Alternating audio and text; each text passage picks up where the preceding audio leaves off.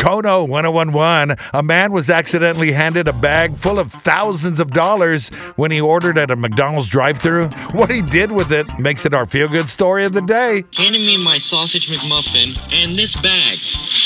Well, what's in this bag? Their deposit. Just a couple $1,000s here. Even though he surely needed it, he did the right thing and returned it. You know how bad I want this money? Oh my God. Josiah Vargas did get a reward for his good deed. Dude. Oh my God, I really want to give you a hug. When I was driving away, they called me back in to give me $200 and free McDonald's for a month. I'm loving it.